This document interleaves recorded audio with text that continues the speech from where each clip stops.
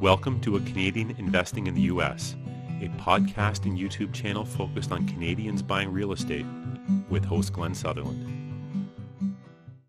Welcome to another episode of A Canadian Investing in the U.S. This week, my guest is Marcin Drozdz. Yeah, I literally just talked about this beforehand. Drozdz.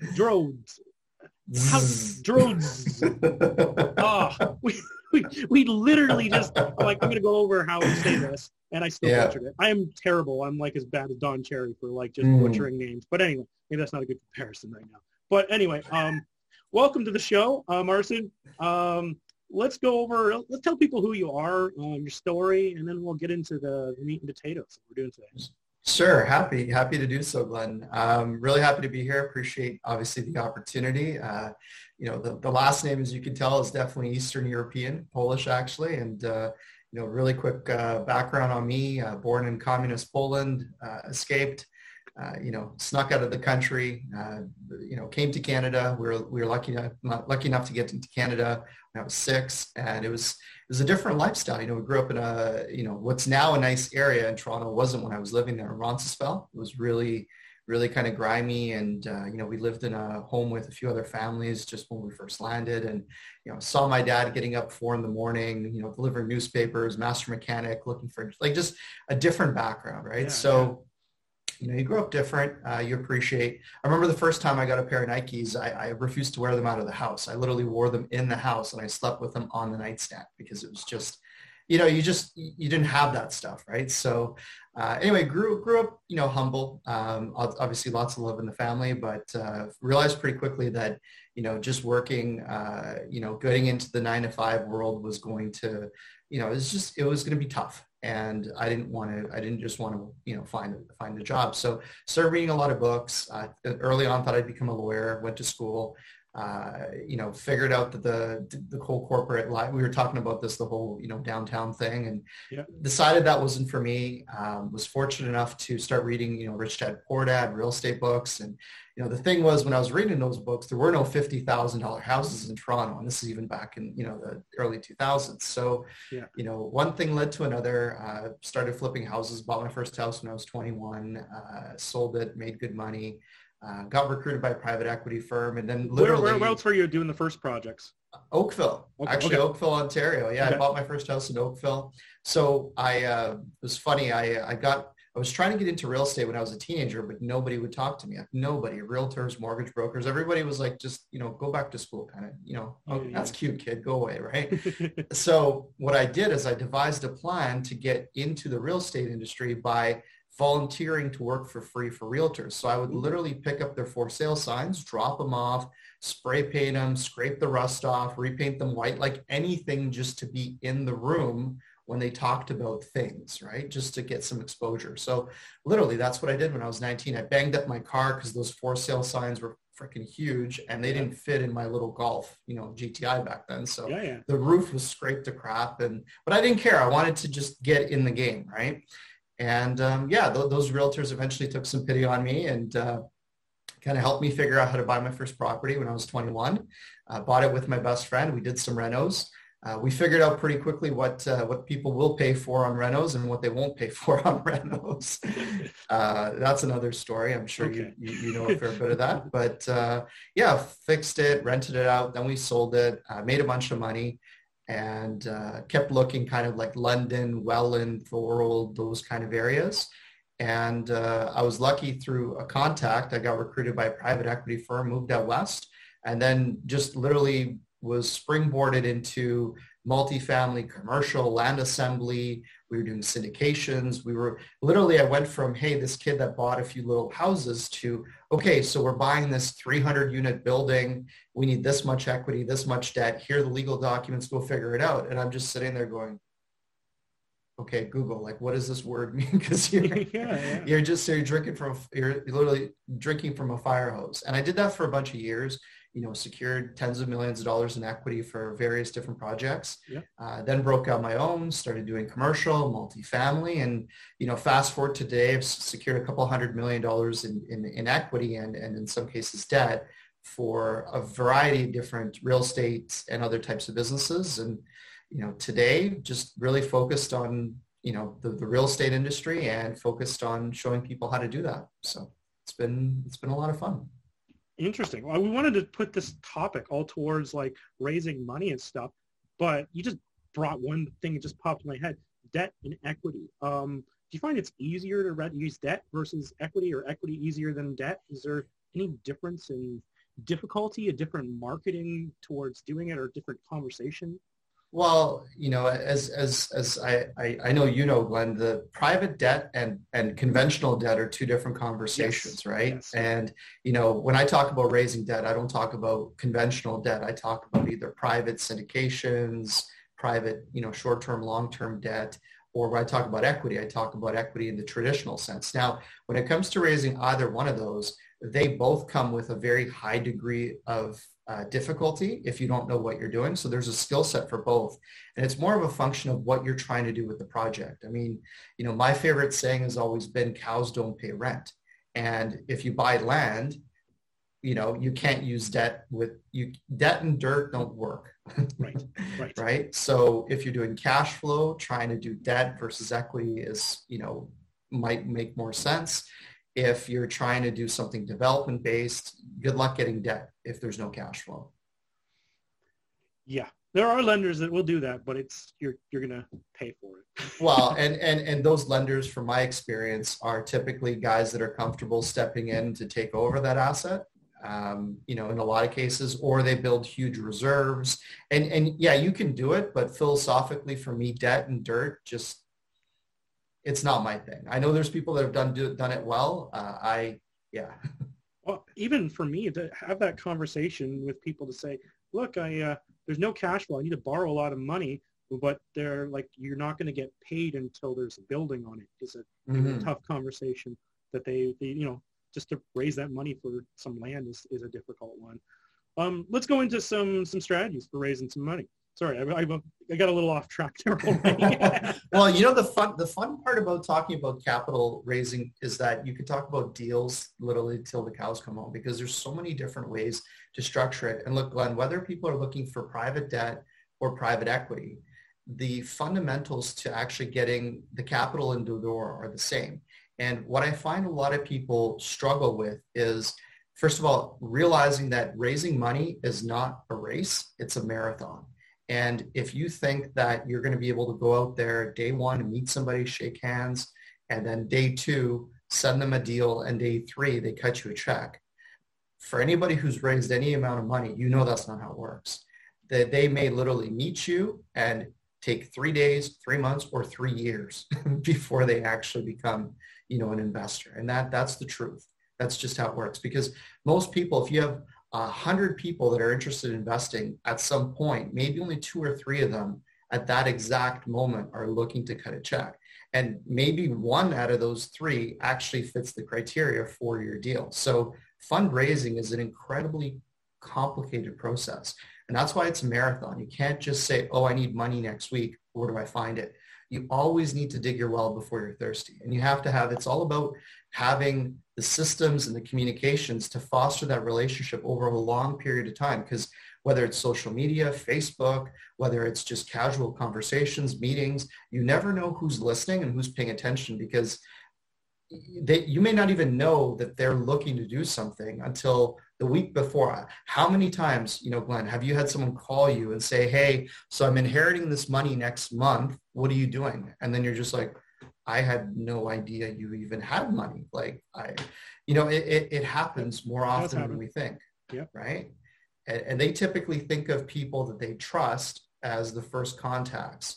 So the point is to create that environment for yourself. Now, when you have an actual deal that's live, I have a process that I teach my students called the EASY system. And EASY stands for exclusivity, abundance, scarcity, and allocation.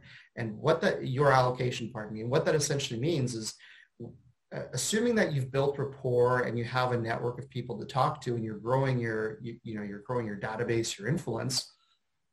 When you have an opportunity, in your mind as a real estate investor, you've already thought through where it fits and why it makes sense and all the different pieces. But then you have to think to yourself, okay, how do you communicate that and get commitments quickly so you can marshal the resources you need to buy that asset, right? And then the first part of that is the exclusivity. So in other words, what makes your transaction, what makes your deal unique? What makes it spectacular? What is that wow factor in that deal? Like, for example, a little while ago, my partners and I bought a 178 unit value add deal in Memphis, Tennessee, and it's a heavy lift. It's a reno. We paid, 20 something thousand per door, which is very cheap. But more importantly, I know that there's only a certain amount of buildings in town still standing that are salvageable to that level. You know what I mean? So right away, I know that my unique exclusivity is the market is in a pinch for rentals, especially affordable rentals. Yeah. The economics to build new rentals are so lopsided that it's becoming increasingly difficult to do it without government, support or programs. So just to straight up do something to create an affordable option for people is that much harder. So right there for me, I knew that was my exclusivity. Now for someone else, it might be, hey, we're buying this building at X dollars. It's within 3 minutes of the brand new library that's going up, or it's 5 minutes within, like, what are those factors that make your deal that wow for you, right? Or is it a third of replacement cost? Like, what are those things? So for me, that's the first thing, because when I call somebody, that's the first thing that comes out of my mouth. And I'll say something like, hey, I know we talked about when I come across something, you wanted me to give you a call. Here's what I've come across. Boom, boom, boom. So what is the exclusivity about it? So that's the E. The A. Before you go, you're telling a story, right? Yeah, 100%. You're telling a story before you just throw numbers at people, right? Because people respond to stories rather than, not everyone's an accountant. No, and thank God. No, some of my best friends are in that profession, so if they watch this, they'll laugh. But no, look, the numbers have to make sense, but the story has to be relatable. People need to understand why they should care in the context of what they already understand. So that is really important. Now, so that's the E. The A is the abundance. So in other words, you don't want to come across as somebody who needs somebody's investment ever, because, number one, investors don't want to feel the pressure of you needing them to participate. No. People want to do it on their own accord. So abundance stands for the fact that when you talk to your investor, you can say something along the lines of, look, I know we talked about when I come across something, I should give you a call. If this is of interest to you, let me know. I also want to share with you that there's another X amount of people that I need to share this opportunity with. So the more people you have in your pipeline, in your network that have expressed it, and don't BS, don't fudge. If you're talking to 3 people, you're talking to 3 people.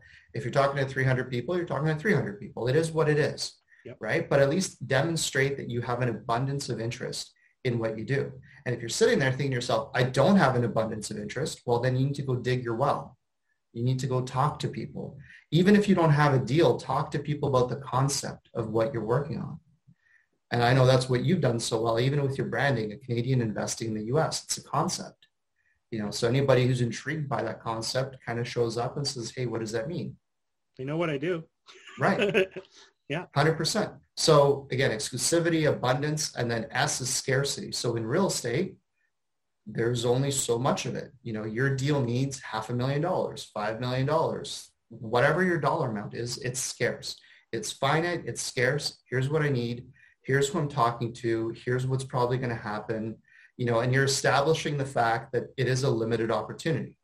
And that's really important because investors need to know what timelines they have to get themselves in order, whether it's from a liquidity standpoint, whether it's a priority for them. You don't want to have this lingering maybe because you don't want to waste your time and you don't want to annoy them.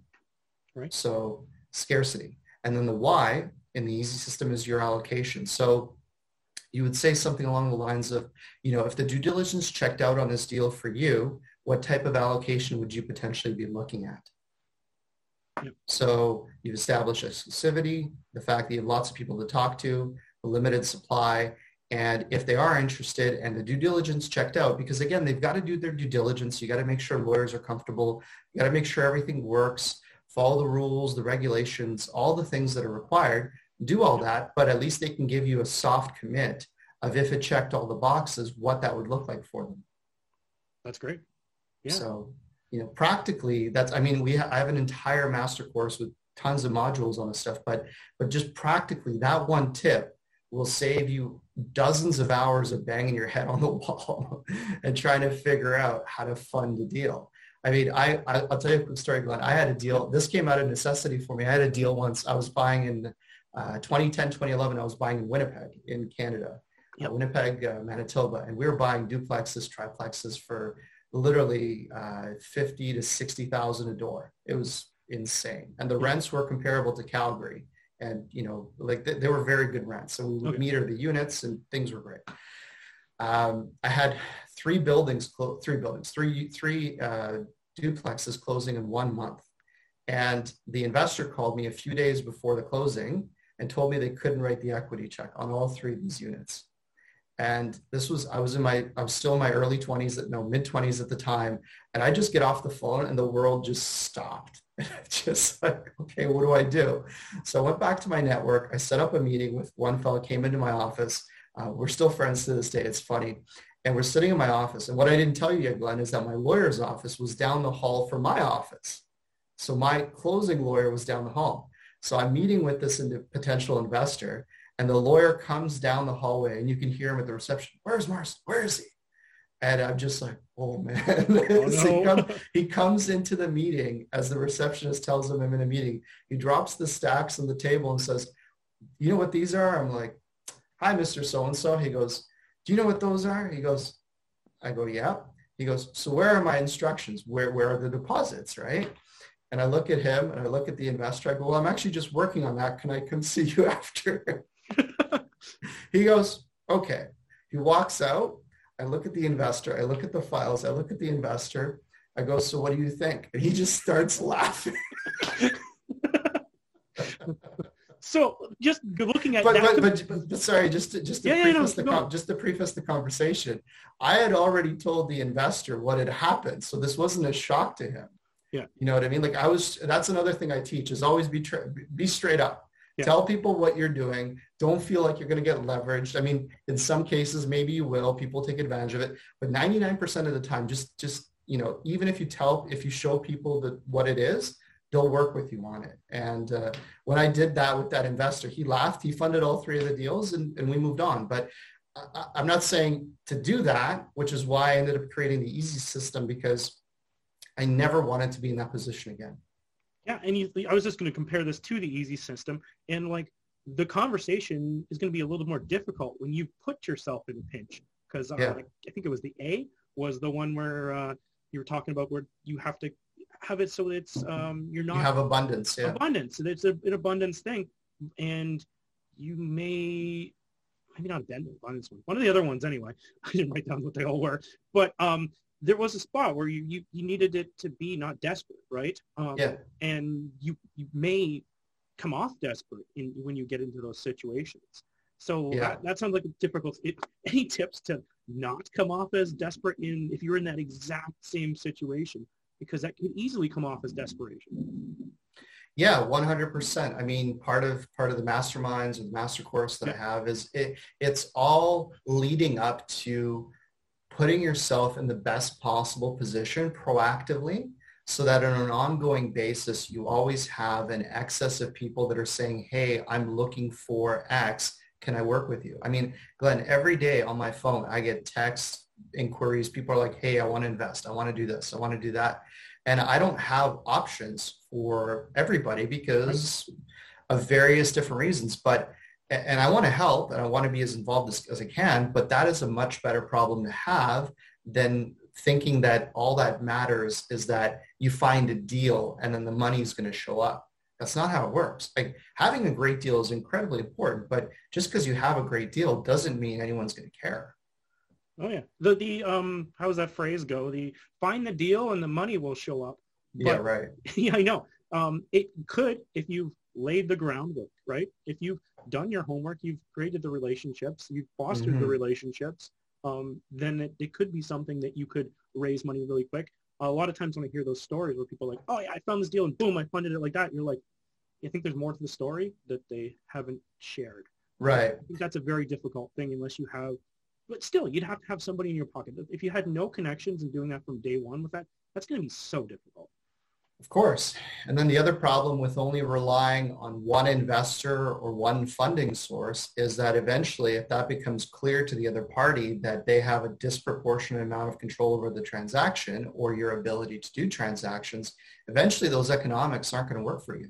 And that's another very big problem is that, I have this, call it debate with frontline operational people or deal sourcing people quite often where they think what they're doing is akin to splitting of the atom, right? Where, their world is the only thing that matters. But this capital markets world is a multi-billion trillion dollar space for a reason, because at the end of the day, you can't do this without this and vice versa. They have to coexist. And most people, real estate people, they take courses, they spend time, they really zero in on this side of the equation, and they think that things are just going to, like a vacuum, money is just going to fly into it. And that's not how it works. Okay. Yeah. No, I like it. Lessons, any tips, lessons, things that have, other stuff that hasn't gone to plan, things you fixed, any tips? Well, I think one of the biggest lessons for anybody on the capital raising side, once you go to raise capital, is, like anything else in life, whether it's with your spouse or friends or whatever, under promise and over deliver. There's some people that when they're raising money, I call them rookie mistakes. They'll promise the world to their investor, and under the best set of circumstances, they'll season that pro forma to perfection. Like literally the rents in the market are, let's just say they're $900, but in 5 years, they'll be $1,000. Okay, great. We're going to start at $1,000 today because we're going to be that much better. The effective gross income as a percentage of your revenue, for your asset class is 55%, but no, for us, it'll be 65 because we're going to run our business that much more efficiently than everyone else. Like you can't defy gravity. For any extended period of time, right? It's kind of like Wile E. Coyote when you run off the cliff and eventually, there's nothing there.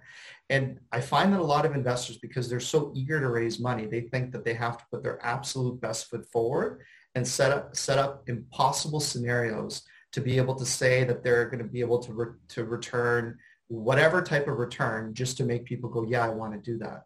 Well, aside from potential legal implications from making those types of representations, you're also setting yourself up for a really crappy scenario because, even if your deal performs, let's just say 8%, 12%, 8, 14, whatever, 18%, whatever performs, if you promise somebody more than that, you now have to explain yourself.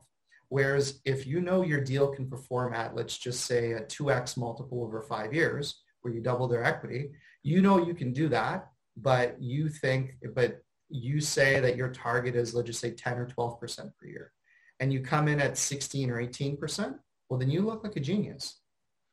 Yep. And those are really important distinctions. Now, I can tell you that most investors are not going to walk from your deal within reason if your returns are posted at X versus Y.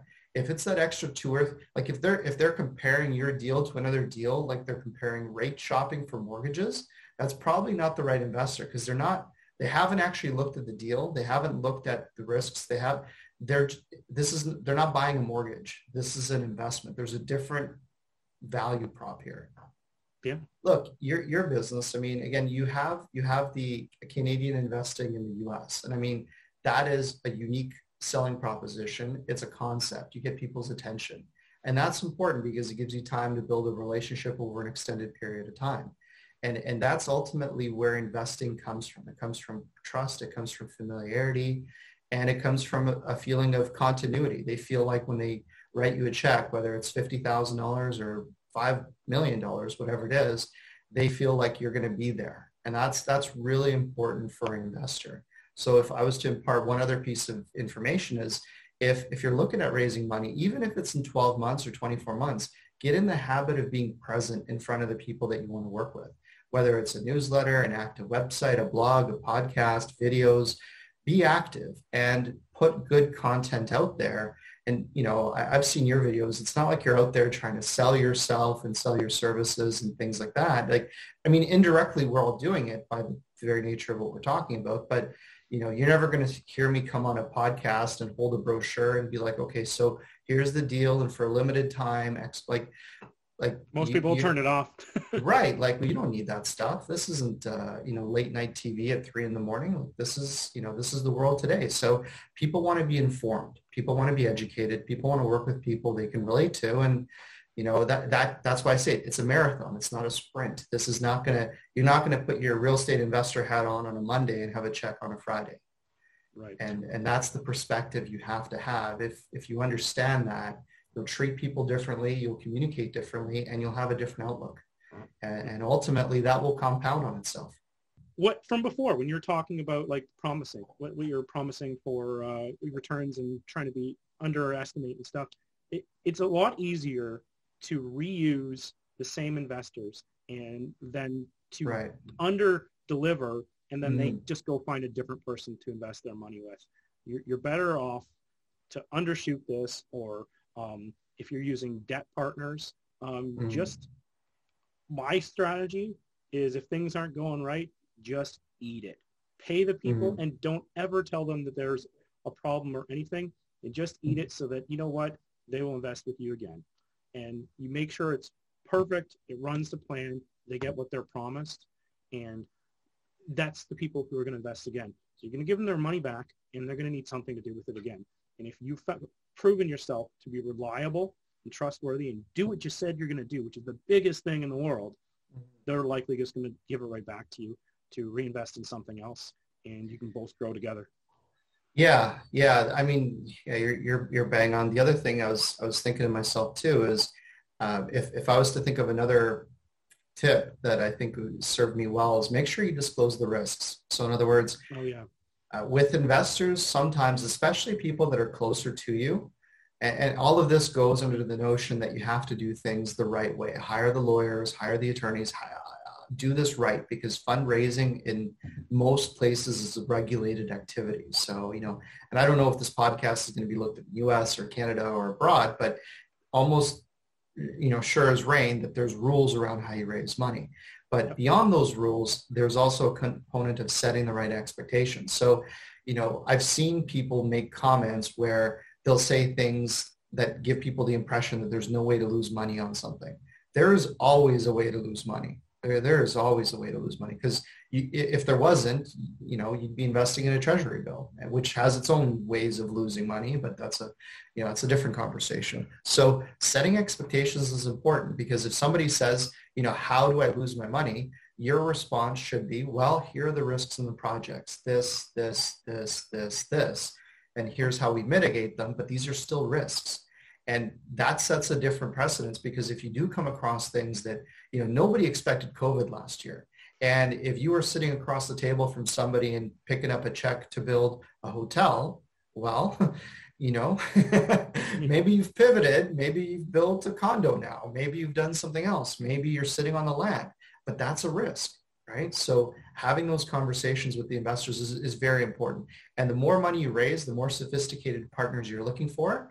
If you don't start with return of capital conversations rather than return on capital conversations, your meetings will be short-lived, because they want to know how you've mitigated the risk first before you sell them on the upside, because their upside is a function of how you've mitigated their risk first. Yep. If you do a syndication, the documentation, is it the PPM? That it's terrifying. They lay out everything way you can lose your money on it. And they lay out everything that you could possibly lose your money. Most of them are so far-fetched.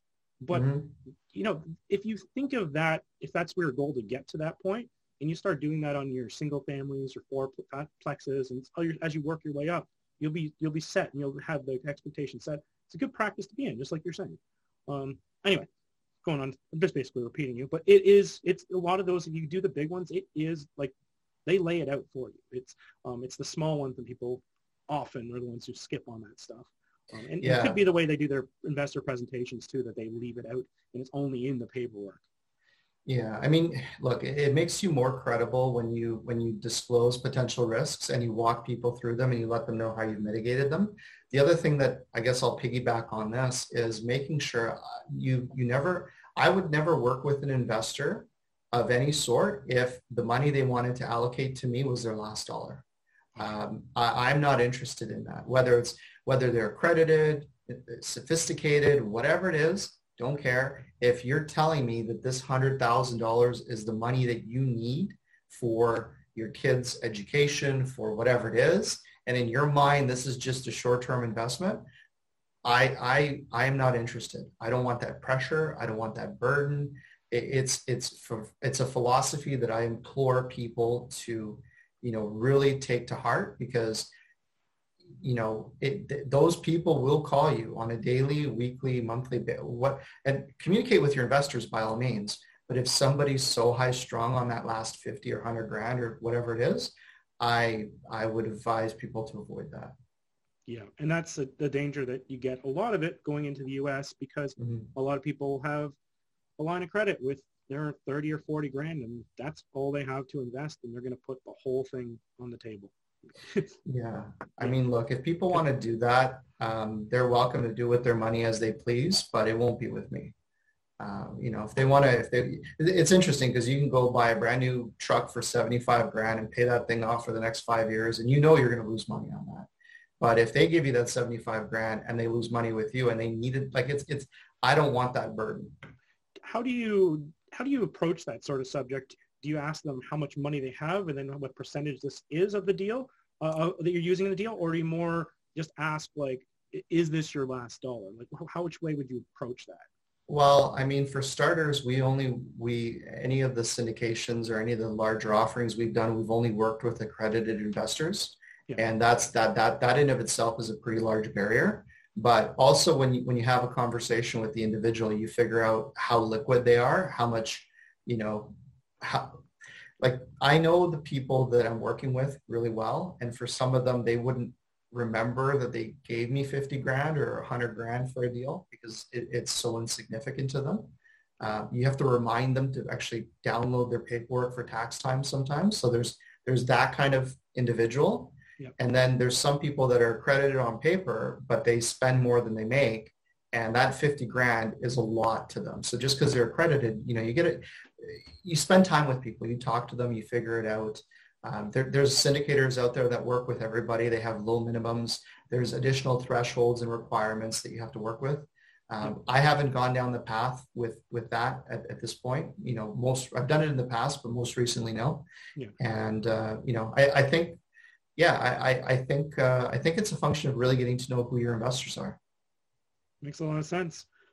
Marcin, people wanted to track you down. Where would they find you? Sure. Yeah. The best way to get a hold of me is on the website that we have, marcindrozdz.com. Hopefully we can spell that in your show notes. So it's, send me an email. I'll throw it all in the show notes. Give all the links. Sure. Yeah. I've got an Instagram, realmarcindrozdz.com, not.com, but at realmarcindrozdz. They can find us online. If they type my name, I'm sure they can find it. And we specialize in, I think the thing that I'm most excited about is, I think I was telling you, I put together a master course for how to raise capital for real estate. Yep. And that was a result of me doing a mastermind on how to raise capital. I thought I could cover everything in a day and I couldn't. And, we put the course together and that's gone over really well. So there's, if you're a real estate investor, entrepreneur, and you want to learn more, the website's got tons of info on that. Cool. And what's the course look like? Is it just a lot of tutorials? How long will it take you to get through it? What is it? So you have lifetime access to it because the modules, there's about 2.5 hours of videos of me speaking on, there's literally, I don't know if it's 100 videos, but they're 2-3 minute segment videos of talking about different components. There's assignments, there's Q&A, there's questions, there's sample scripts, templates. I've secured a lot of money over the years and I've put it together sort of in a format where somebody can take the starting point and take inventory of where they're at, how to position themselves, and how to pull that conversation through and actually eventually create a system and a continuity program with your investors. So to me, it's kind of like breathing. But when I wrote it, and that's why I thought I could originally do it in a one-day mastermind, but I couldn't. And, you know, we ended up creating 10 different modules, and it, you know, it'll probably take somebody 18 to 20 hours to work through the materials. But once you work through it, you'll want to reference it because it's a skill set. It's not just, it's like you look at a deal. Do you know how to look at all deals? Well, no, that's, you know, the more deals you look at, the better, right? And the big thing is most people, what they do is when they pitch, the first investors they pitch and they blow up those chances of getting investment are typically the people that were most likely to write them a check anyway. Yeah. So they practice on the people that were most likely to invest, but because they fumble through things, all these opportunities slip by them, right? So no, I totally agree. Even myself, even if I get a good book, I like the best books I reread every year. Yeah, they have so much in them, right? Like one pass, sure, you get some concepts, but you don't really know that book, right? If it's a good one, right? So no, I pick up books. I like a book I've been reading and rereading. Is called The Obstacle Is the Way by Ryan Holiday. It's a really good book. It's about Stoicism and Marcus Aurelius, one of the last great emperors in Rome, and it talks about his philosophy. And I've reread that book half a dozen times, and every time I read it, I'm like, I didn't remember that part. So, yeah, you're right. You just, you know, you pick up different things every time. Exactly. Well, thanks for coming on the show, Marcin. I really appreciate your time. There's a lot of value you left for everyone who's listening. Yeah, no, happy to do it. I love what you're doing. Obviously, I'm a Canadian investing in the U.S. as well, so obviously heavily biased, and you know, I like the concept, and yeah, really appreciate the opportunity. Awesome.